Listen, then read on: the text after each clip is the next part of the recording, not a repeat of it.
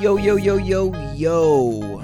Welcome to episode number 26 of the Basketball Card Podcast. I'm your host, the 27 guy, Adam Gray.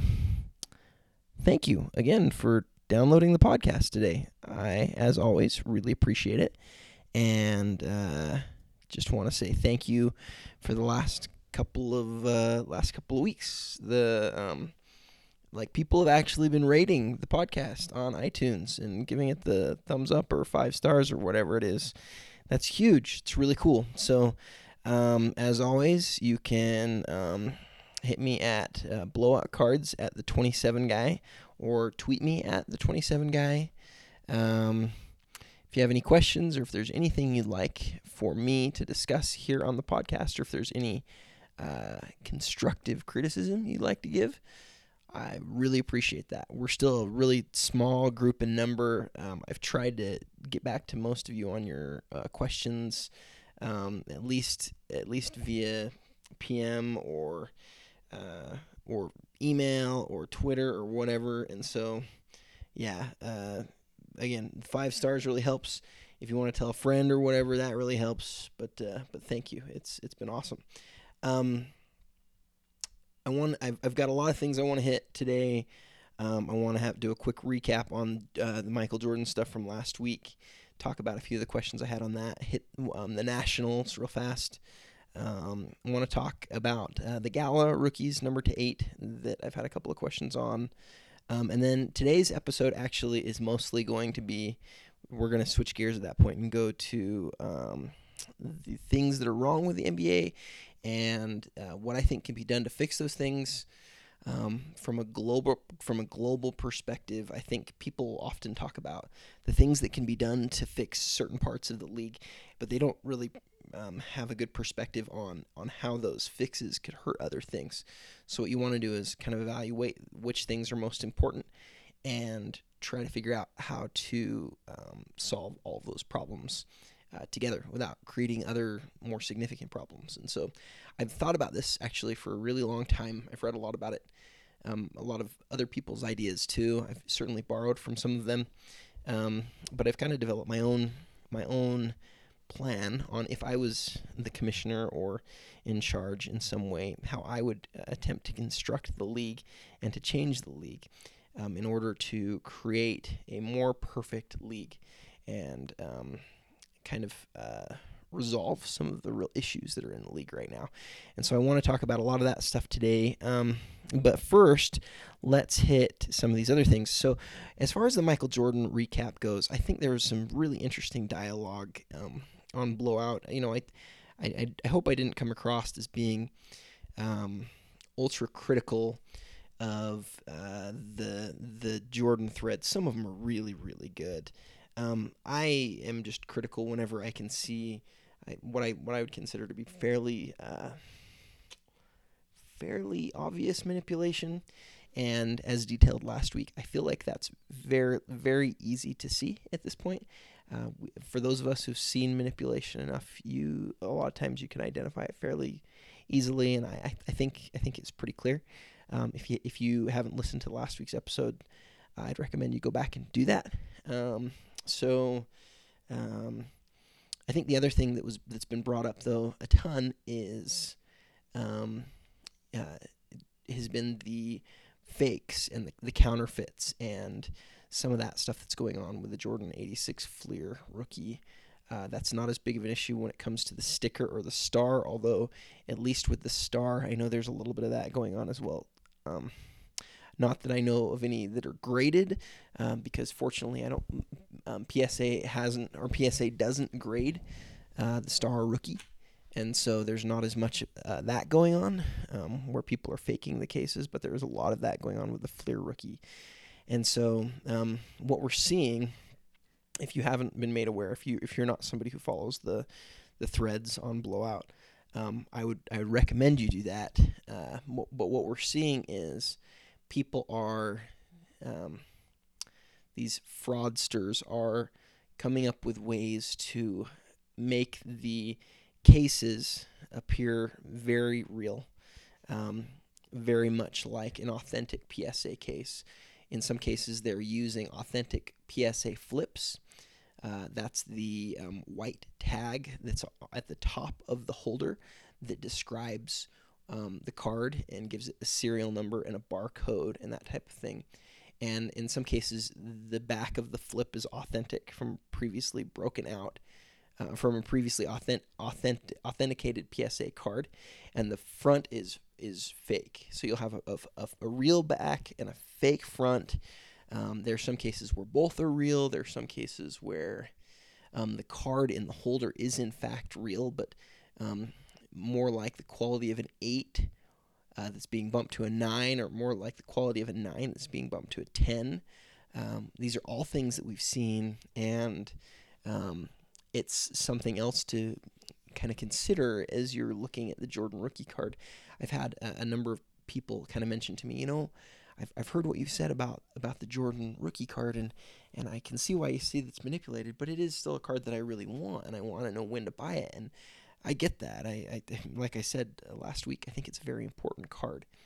And I can see why, if you're just getting back into the hobby, it would be one of those that you want to focus on. And so I get that. I think you want to be really careful when buying it, and you want to do your research. I tend to think that right now isn't the best time to buy. I would wait several months, year, couple of years. I just don't think it's going to maintain the value that it currently has right now. But I've been wrong before, and I could be wrong. I definitely could be wrong this time. I just personally think that the manipulation that's there has caused a market that isn't sustainable. And based on some of the other threads that I've seen, some of the other comments that I've seen about the Nationals, where there were hundreds of Jordan rookies, that, you've got people who have really hoarded them, and a lot of times what happens when somebody hoards them is they may do so to an unhealthy level. They may spend more than they're capable of spending, or of leaving out there for too long. They may need to realize the value on those Jordans at some point, meaning they may need to cash out. And when that happens, sometimes an increase of supply can happen, and when there's an increase of supply, obviously that can hurt the value very quickly, depending on how many people there are in the market for them. So if the market can't keep up with the supply that's then out there, the price will drop. That's the law of economics. So that's what I think will happen. Keep waiting. I just hit a little bit of point number 3, the Nationals. From the people who I've talked to who attended the Nationals, I was unable to go, but from those who I have talked to, it was similar to previous Nationals. There wasn't a great basketball product released this year around Nationals time, and so I think that's interesting. I wonder why that happened this year. I know in past years people have been very enthusiastic about opening National Treasures at the Nationals or Immaculate, and for that to not be present this year makes you kind of wonder why did that happen. But haven't heard anything super awesome about it. At some point, I would love to go to the Nationals. It'd be nice, again, like I said last week, Las Vegas. It'd be great if we could have it somewhere here out west one of these days. But I looked at the calendar. It looks like next year it's Chicago, and then I think it goes back to Atlantic City and then to Chicago again. So it's planned years in advance, and it seemingly never comes out west, which is unfortunate. But maybe one of these years I'll see you guys out there. Point number 4, Gala. I've had a couple people ask me about Gala recently, and it's I get the criticism, guys. It's not an autographed patch rookie card, right? I get that it's a new product. I get all of that, but from my perspective, where it's a rookie card, a true rookie card, numbered to 8. There are 8 rookies in the world for the last 2 years of each of those big name rookies, right? So Andrew Wiggins has 8 Gala rookie cards. I don't have one. I wish I did, but I don't have one. I did own a Zach LaVine Gala rookie, and I really did sell it for over $1,700. It really was paid for, And then I really had other people asking me if it had actually been sold and wondering if they could buy it just in case the buyer didn't pay, and he did. So the product is, from my perspective, has been sought after by several people, including me. I tried to put together the first set. I failed miserably. There were 17 rookies in the 2014-15 set, and I think at my height I had collected 8 of them, but there are some of them that I've only seen one copy of, and if it goes on eBay and somebody snags it real quick and you don't get the chance, you just kind of throw your hands in the air and say, shoot. So I did kind of give up on that set. In 2015-16 set, however, there aren't just 17 rookies. They upped it to 30, which I think is really good, because in 2014-15 there were certain rookies, like very popular rookies, guys like I think I noticed Joel Embiid wasn't in the set. Other guys that people really liked weren't in the set. This year it seems like most of the big rookies are in there. The regular base set in 2014-15, other than the rookies, was numbered to 79. And this year it's numbered to 99, and there's a larger base set. But the rookies are numbered to 8. And so, from my perspective, why it's cool, I think in this sort of there's always got to be a competitive advantage to a rookie card. And one competitive advantage that a lot of people focus on is simply the brand recognition. Right? They say, what's the branding here? Has this been done before? Is it loved? Do people like this? Another one of them is, what's the biggest RPA? What's the biggest piece of patch with the auto on a true rookie card from the base set? Another one is, I don't know if I mentioned already, but which one is the rarest? Which is the truly rarest rookie card? And from my perspective, the things that really matter, and we can look back historically, the things that matter most are second, the best patch auto, and first, which card is the most rare. So rarity and patch auto and branding and the look of the card, the design of the card, those are all extremely important things. But I think as we look back to 2014 and 2015, in 5 years from now, and there are several players inevitably from those classes that will be highly collectible, the most impossible card will be the rarest card. I think that in today's day and age, a rookie card numbered to 99 isn't so awesome to chase, because it's an easy thing to find. Even a guy like Karl Anthony Towns, you can go find him right now, right? But when you look out there and you say, okay, in 4 or 5 years, I want to go find that guy's Gala rookie, I don't think you'll be able to. I think it'll be next to impossible. I think it's next to impossible right now. I have never had a chance to buy a Dante Exum Gala rookie in over a year, and I was frustrated when I looked at the completed listings and I saw that one of them had ended because I missed out on it. Imagine where we'll be in 4 or 5 years from now. I think also the thing that Panini's done, which again I think is good business sense, I don't love it, but it's good business sense, is that they've created a product that isn't actually being busted super rapidly, and they're fine with that, I think, because in 2, 3, 4 years, when one of these players takes off, when there's another Steph Curry situation, and that Steph Curry type player has a true rookie card numbered to 8 that's in sealed cases, suddenly these cases that have been sitting there for a long time in whatever warehouse, they need to get busted, right? People are going to want to find them, and at some point they're going to be willing to pay a price to open that case. I wish the rest of the product wasn't like it is. There's nothing from the product that I really love. There are a couple sets that some people are into.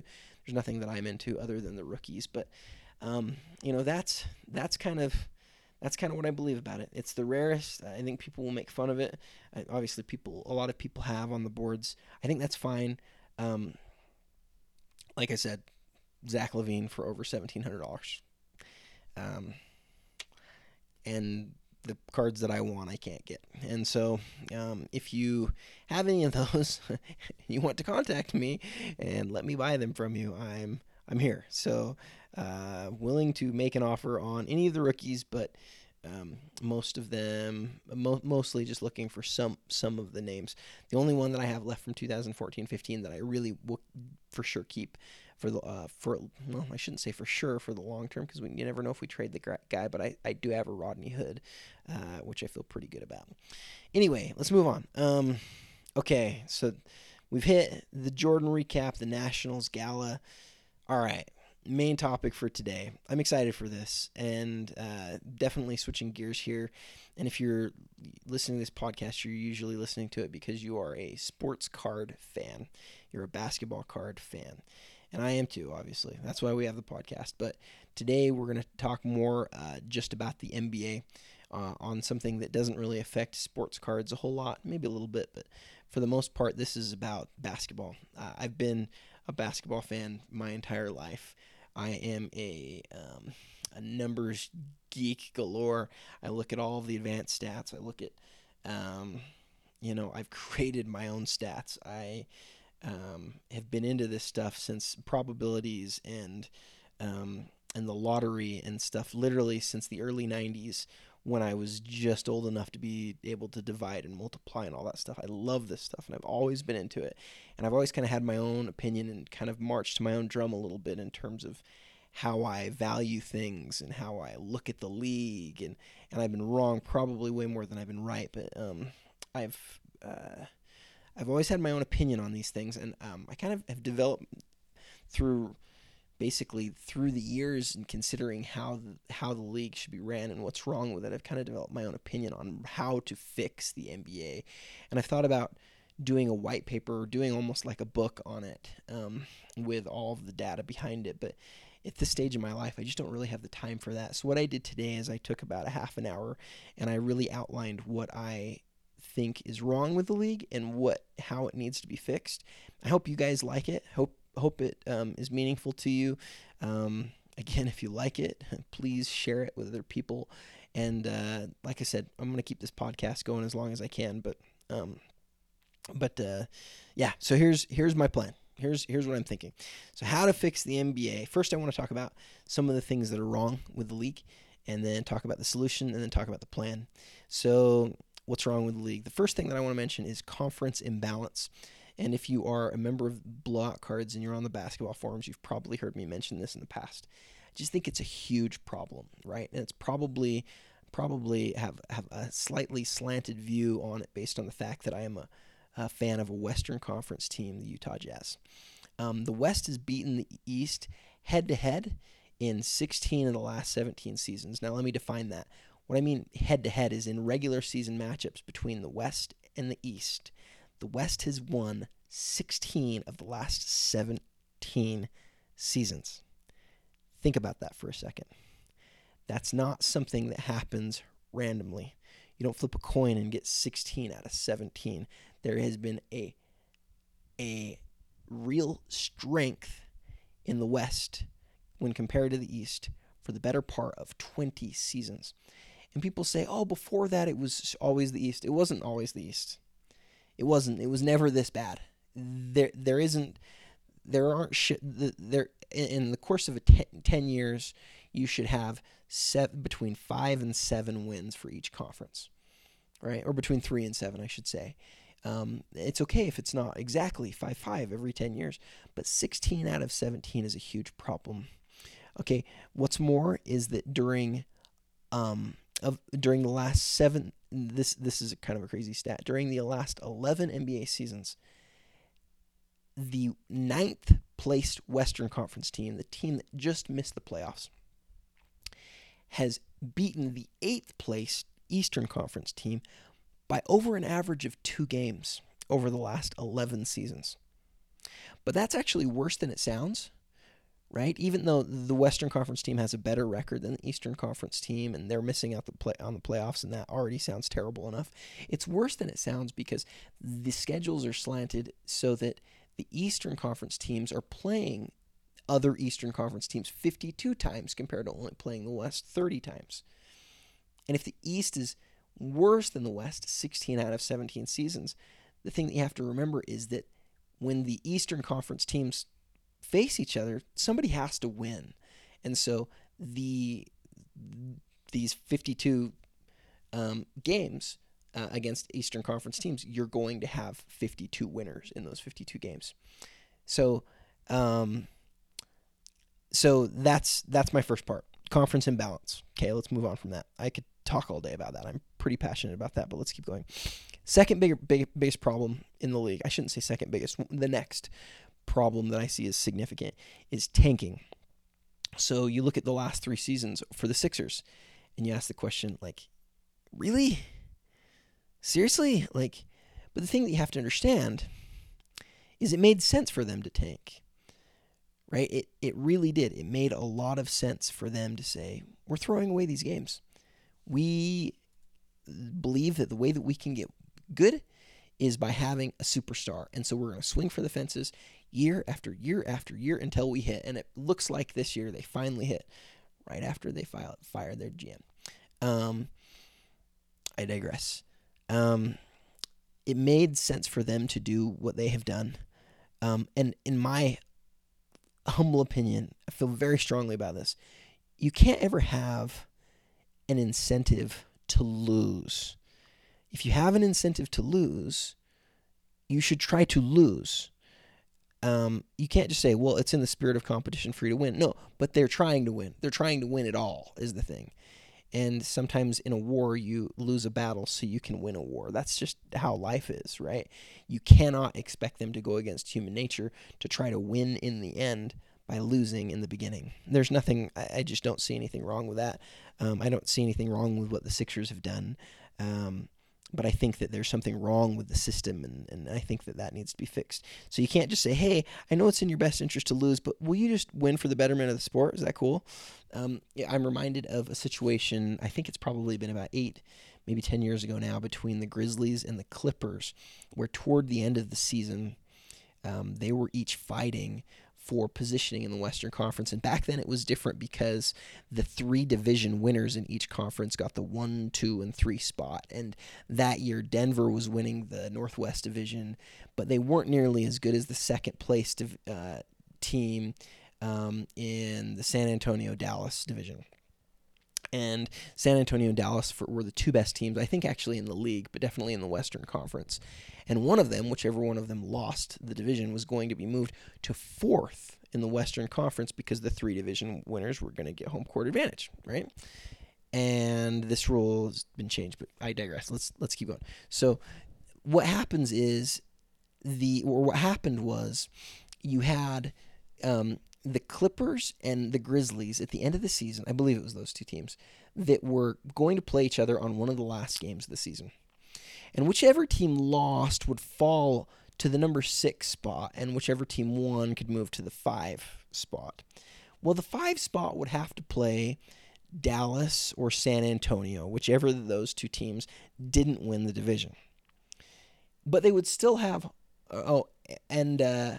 yes, the team that played San Antonio would obviously wouldn't have home court advantage over them because not only were they the lower seed, but they had the worst record.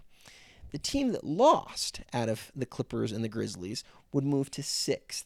And not only would they move to 6th and face an easier opponent in Denver, but because their record was actually going to be better than Denver's, because the Northwest Division's record was so poor that year, they would actually have home court advantage over the Nuggets, right? So there was literally no reason to try to win this game. You had every incentive in the world to lose, because if you lose, not only do you go from almost certainly losing the first round, but to winning the first round, almost certainly winning the first round and having home court advantage in the first round, and then having a second round. I mean, huge monetary gains by potentially losing this game. And I always thought when they threw the ball in the air that game to tip it off, the best thing that could have happened would have been if both teams acknowledged it and they literally tried to score on each other's hoops. They literally turned around and said, I'm going to try to go score on the wrong hoop. It would have been amazing for a lot of reasons. I think one reason is there's an 8-second violation rule, right? And so you'd have to score before 8 seconds was up. Otherwise, you'd be called for 8 seconds because you're scoring on the wrong end. Another part of that would be if you made the shot, it would be your ball, right? Because you'd be scoring for the other team. It would have been incredible. It would have been really a fascinating game to watch. I also think, if the other team would have rebounded and then tried to score on the other court, they'd have to shoot it before they got to half court, or they'd be called for a half court violation. There's all this stuff to that would have been really interesting, and obviously I didn't ever expect that to happen, but it would have made a lot more sense to me to see something like that than to have two teams pretend like they're trying, because that does nobody any good when two teams are pretending. I think most of us who really watch and care about the game at this point get it. We get when teams don't care. We get when teams are tanking. When the Warriors tanked a few years ago so that they wouldn't lose their pick to the Jazz, and they ended up getting Harrison Barnes, it was an abomination. They won 2 of their last 20-something games. And it's not good for the fans. It's not good for the game. It needs to be fixed. So tanking's an issue. Number 3, watering down regular season with a lot of games that don't matter. A lot of times we have games toward, I don't know, even 30, 40 games in the season where a team knows they can't make the playoffs. And then the question is, why are we playing? You can imagine how disheartening that is for the players. Think about how it is for you and your job. If you knew that every day you came to work you had actually no ability to make your company profitable or make anything positive really come from your company, that would be a hard thing to do, right? You'd still be playing, working for your own money, and I get that, but these guys, they want to win and they want to work towards something special. And so the fact that a large portion of NBA games don't matter today, I think, is another problem. And the fifth problem, or the fifth thing is, obviously there's a lot of injuries, especially playoff time. There are injuries every year. We've seen an increase. The Clippers last year just got destroyed. The Thunder several years in a row got destroyed. It happens year after year towards the playoffs because these guys take such a toll during the regular season. And so, all of those 5 things you can say, well, we could fix it with this, or we could fix it with that. We could fix the injuries by limiting games, but then you prevent the NBA from being as profitable as it can be, and nobody wants to take a pay cut so that the guys won't get hurt. So there are all these problems. So my solution aims to first make sure that the best teams have a chance at the end of the year. If a player goes down halfway through the season or early in the season and he misses 40 games and his team really suffers, but then they come on strong the second half of the season and they finish 9th in their conference because they're in a tough conference, I don't think that guy should be immediately eliminated from the playoffs. I think it's wrong, or that team should be. I think that's wrong, and I think it's unfair to the fans. And I think we live in a progressive enough day where we can look at the system and we can say, that doesn't make sense. That should be fixed. The solution aims to allow regular season games to all have an increase in importance while never, ever incentivizing a team to lose. Okay? Games still matter at the end of the season for some teams because they're incentivized to lose, right? You could be a team looking at you, or you could be a fan of a team that's in the lottery, and you may think toward the end of the season, I hope they lose tonight. That shouldn't ever be the case. You should always be looking at your team, hoping for them to have an incentive to win. I think the solution also aims to create an increase in profitability and an increase in revenue. At the end of the day, that can't be decreased. We can always make up ideas that will make the game better, but it can't ever take money away from it because the agents and the owners and the players all want to make more money. And then lastly, we want to minimize injury, especially just before the playoffs. So those are the problems. Those are the things that I want to solve. And here's the plan. Here's how to do it. So, first part of the plan is to revise the playoff format. I feel so strongly about this. My plan is to revise the playoff format so that 6 teams from each conference are guaranteed a spot in the playoffs. And the last 4 spots of the playoffs, so the first 12 are guaranteed, the last 4 are flex spots and are determined at the end of the season in a tournament of sorts. This allows for an identical 82-game season so that no change needs to be made. all ideas about, well, we should just take the best 16 teams in the league. It doesn't make sense. It doesn't work because right now you have two conferences, and you have conferences. One conference plays. I guess each conference plays their own teams 52 games and then plays the other conference 30 games. Well, you have totally incomparable records at that point. You can't take the 16 best teams because you don't know who they are. And you can't tell me that's not the case, because in 16 of the last 17 seasons, the West has been better than the East. And so, again, the ninth best team in the West, who's had a better record than the eighth best team in the East, is even better than the record discrepancy indicates, because there's those 52 slap fights in the East that are happening every year. So I digress. I think you need to look at that and say, okay, you can't just do the best 16 teams. But in this format, you ensure that 6 teams from each conference do make it into the playoffs. Now, then the question is, well, what if 15 of the best 16 teams are in the same conference? That is possible, but I don't think that it does the country well to have one half of the end of the country not participating in the playoffs. You need some involvement, and you don't want you don't want it to ever be to where one half is so much better than the other that they just don't get any exposure. I don't think the NBA wants that, obviously, and I don't think that's good for money. And so you need to have that exposure. So yes, that allows an identical 82 game season, the same conferences in the same division. Okay, so the last 4 spots are flex spots. So how is that determined? Well, that's determined in a tournament, a 14-team tournament. Okay, so again, do the math. 12 best teams in the league, or 6 best teams from each conference, I should say, not 12 best, but 6 best teams from each conference are in, period. The next 14 teams, regardless of record, okay, the next 14 best teams are entered into a tournament for the final 4 spots. And here's how the math works on that. The 2 best teams, the 1 and the 2 of the 14 seeds, has a bye in the first round of the tournament, and the next 12 teams play each other in a tournament. After that first game, that leaves 6 winners from the 12 teams, and then the 2 original, okay, that had a bye. That leaves 8 teams total, and the 4 winners of those 4 games would be the 4 teams that would make the playoffs. But that's not all. There is more to this, okay? I would allow the number 1 and number 2 team to rest, as I mentioned.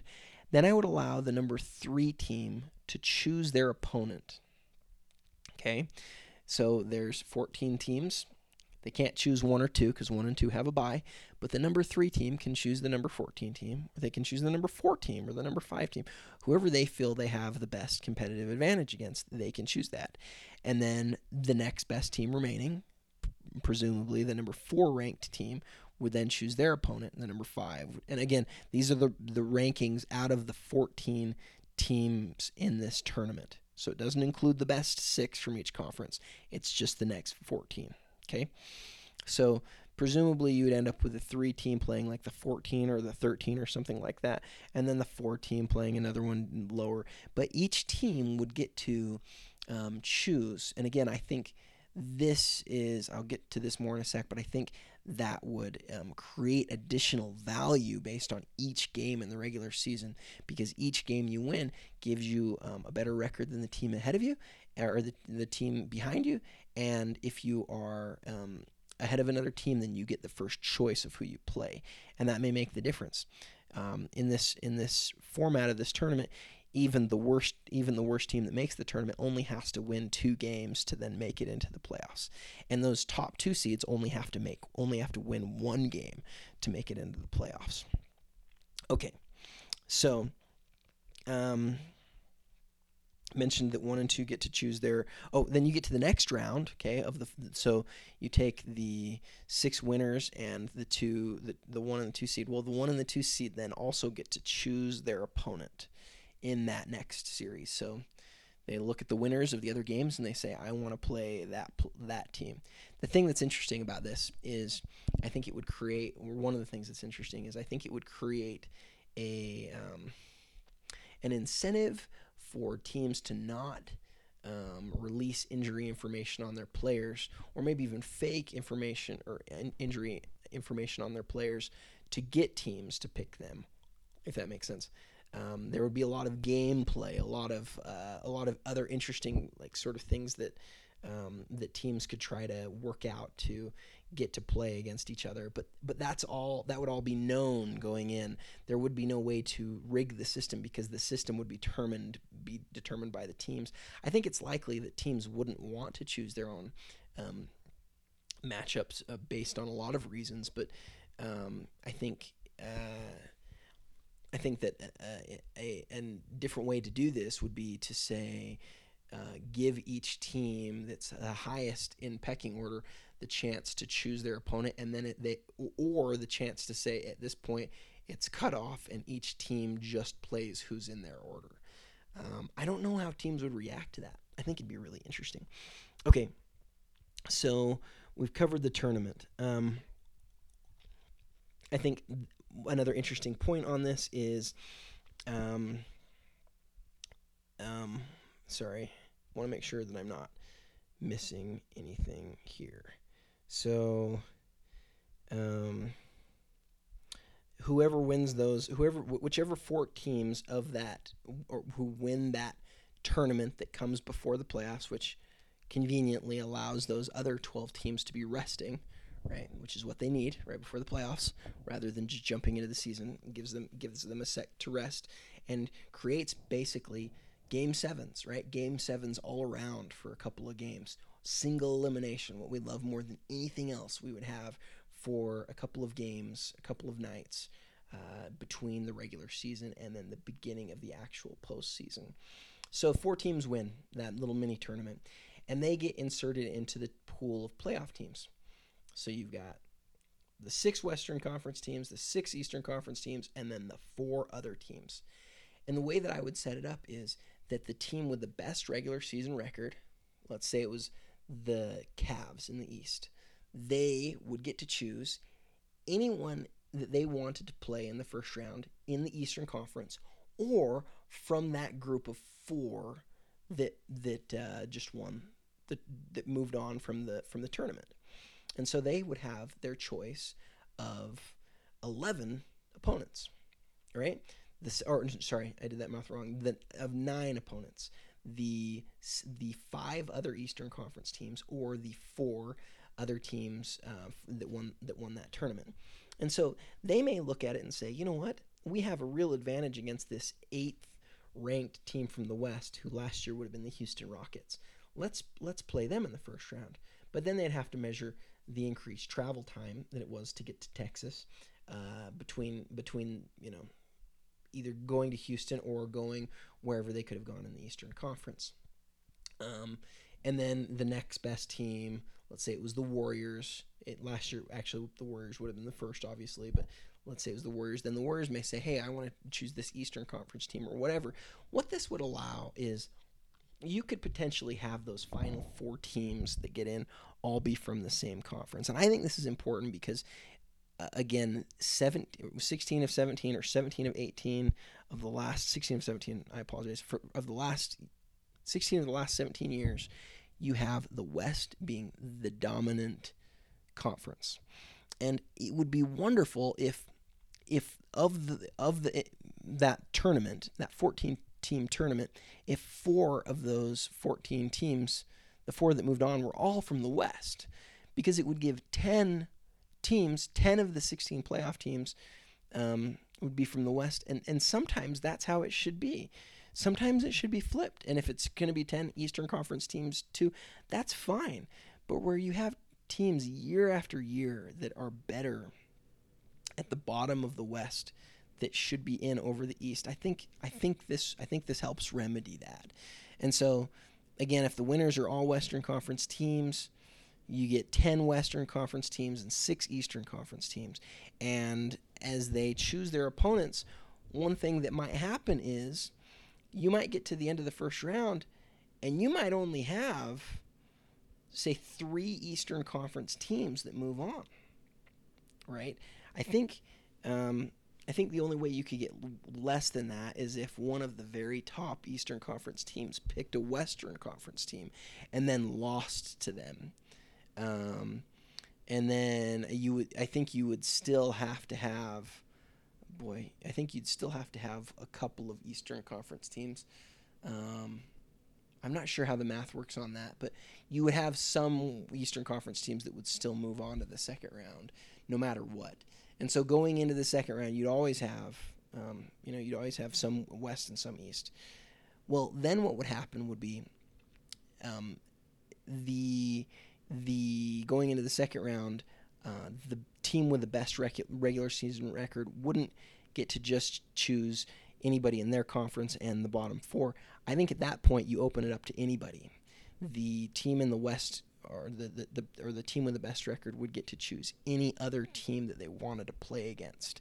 And so theoretically, if the 4 best teams in the league were all from the same conference, you could have 4 teams from the same conference in the conference finals. And I think that's the way that it should be. There's nothing wrong with taking the 4 best teams.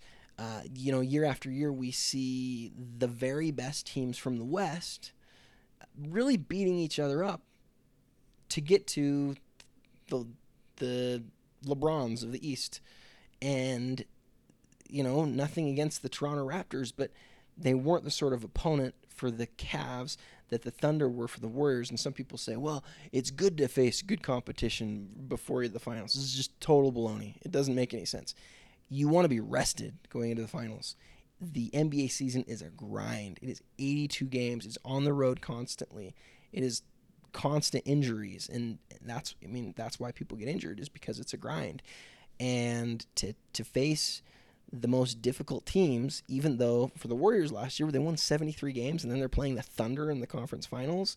The Thunder had beat the Spurs, who won 67 or 68 games. It's just unbelievable, right? Like, it's so much more of a difficult road for some teams than it is for others. And if you win more games during the regular season, you should have the ability to work your way out of that. That's what comes from giving the teams the choice of who they play. Okay, so going back to my outline, I keep getting distracted and going off. So yeah, you moved around 2, same thing. They get to choose their opponent. Went through all of that. Round 3, same, and then obviously the finals are the finals. The two best remaining teams.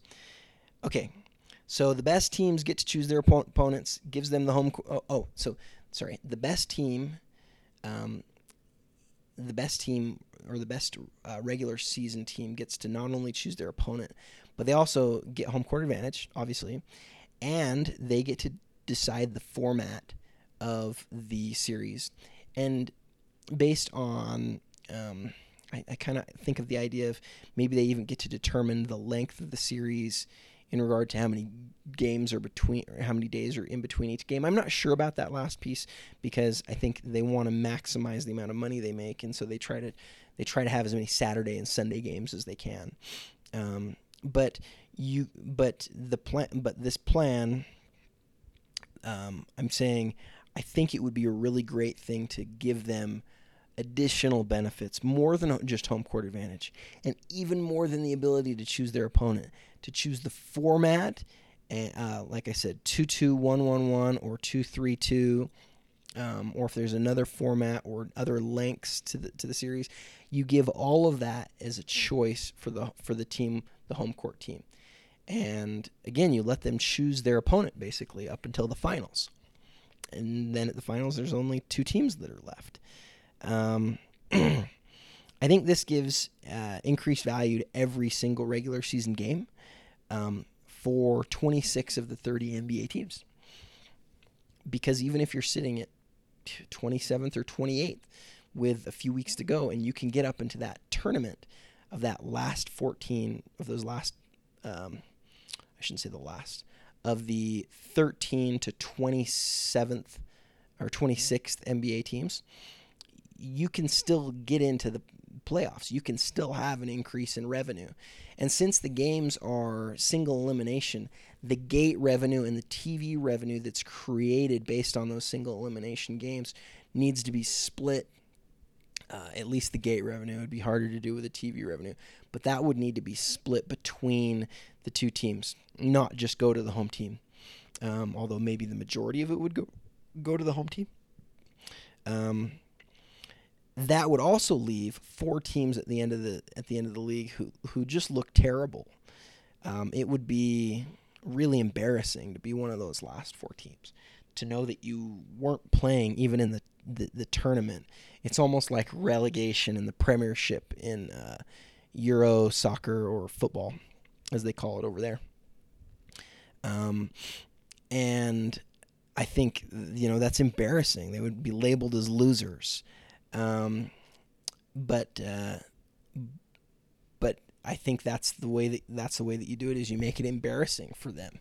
The other thing that I think you do is the NBA voted on something similar to this in 2014. They voted on whether they should kind of smooth out the percentages of the lottery based on how bad a team is.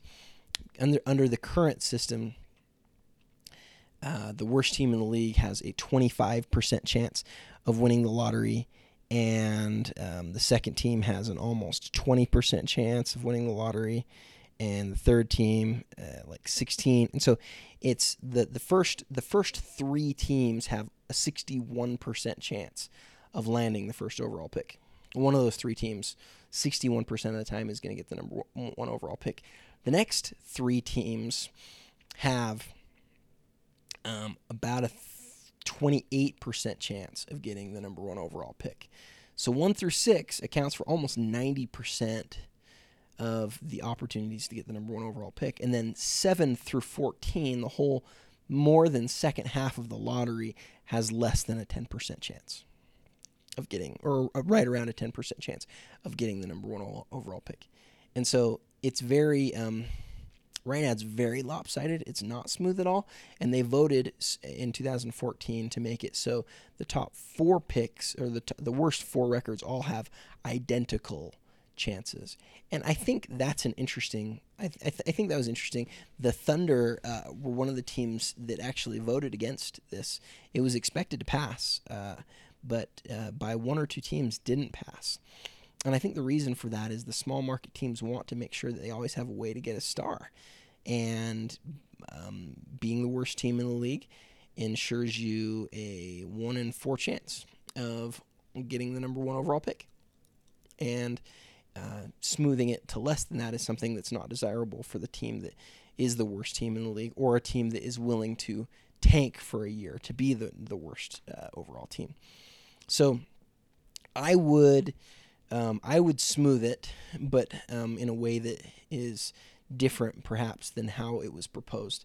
I would smooth it so that the worst team in the league, instead of having a 25% chance, has something like a 20 or an 18% chance. The second worst team, instead of having 19, has a 14 or 15. I would bump it down, and then I think the last 8 teams in the lottery should each have like a legit shot of getting the number 1 overall pick. Nothing crazy. But if you're not one of, so I would expand the lottery first off. Instead of it being 14 teams, I would expand it to being 18 teams, because I would take all the teams that weren't in the top 6 of their conference, who automatically qualified for the playoffs. I take everyone else and throw them into the pot. And instead of just pulling 3 teams out and then ordering the rest of them, let me back up, because some of you probably don't probably know this. The lottery is not a real lottery. The lottery is a system that picks 3 individual teams. After those 3 teams are picked, the rest of the teams, based on record in descending order that are in the lottery, are then ordered, and that's your lottery. So if the NBA pulls the 3 teams out and it's the third worst team, the sixth worst team, and the third worst, the fourth worst, and the fifth worst team, then the picks will go third, fourth, fifth, and then it'll come back to first, second, and then sixth. Okay, so that's why the worst team in the league can't ever get worse than the fourth overall pick. That's the very worst that they can get. I think it should be worse. I think that the worst team in the league shouldn't just be guaranteed a top 4 pick. I'd like to see it bump back to sixth, meaning that I'd like 5 teams to be picked. I'd like to see there be a little bit of smoothing, nothing dramatic. And I'd like to see teams. I mean, you could have a team that could actually end up making the playoffs that could also win the lottery. You could have a team that finished 10th worst in the league, finished 20th overall, but won a couple of games to get into the playoffs, but were still inserted into the lottery. And I think that's great. I think, hey, you're rewarded for your efforts during the regular season and then into the tournament, and then also you're rewarded with this good pick because you weren't good enough during the regular season. So here's your chance. It becomes a lot more random in that way. Teams can't tank in the same way, and they're taken away, and they don't have the incentive to tank in the same way because they're losing out on automatic revenues that they would be receiving by being entered into the tournament, which we'd have to give a name, but the tournament between the end of the regular season and the actual playoffs.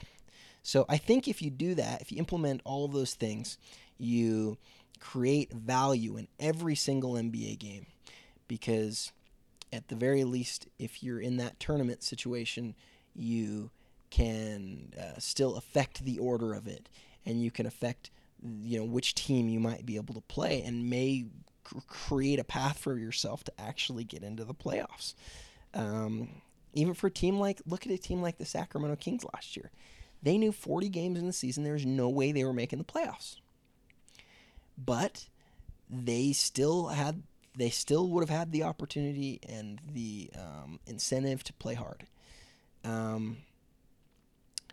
So I think if you do again, trying to get back to it, if you implement all these things, you create value in every game. I don't think you lose revenue by creating this tournament in between the regular season and the playoffs. I think you remove a couple of games from the preseason, which quietly the NBA has done this year. It's usually 8, and I believe it's only 6 games this year in the preseason. I could be wrong about that. I think I heard that somewhere, but I haven't verified that myself. I should have checked on that before I mentioned it. So you remove a couple of preseason games at the beginning. You give an extra 4 days between the regular season and the playoffs for this tournament, maybe even 5 days, which obviously would create a huge amount of extra revenue based on the sort of 7th game feeling of all of those games.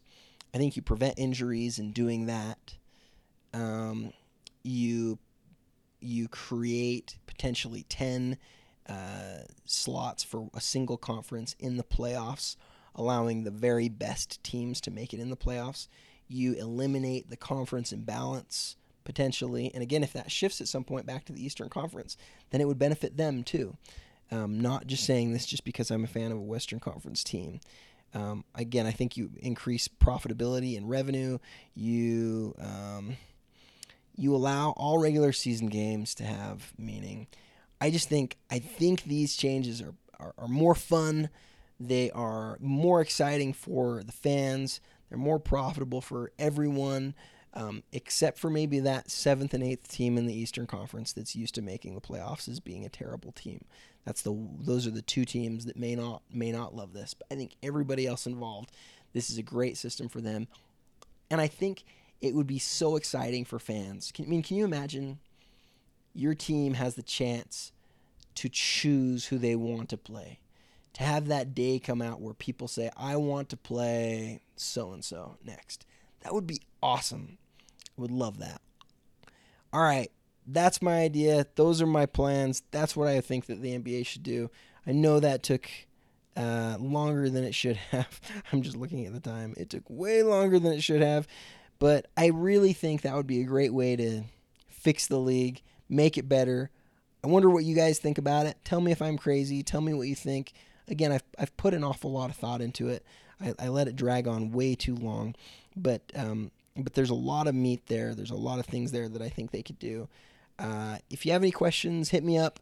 If you want to give any sort of constructive feedback on the podcast, please hit me at the 27 guy. Follow me there. Let me know if you have any questions.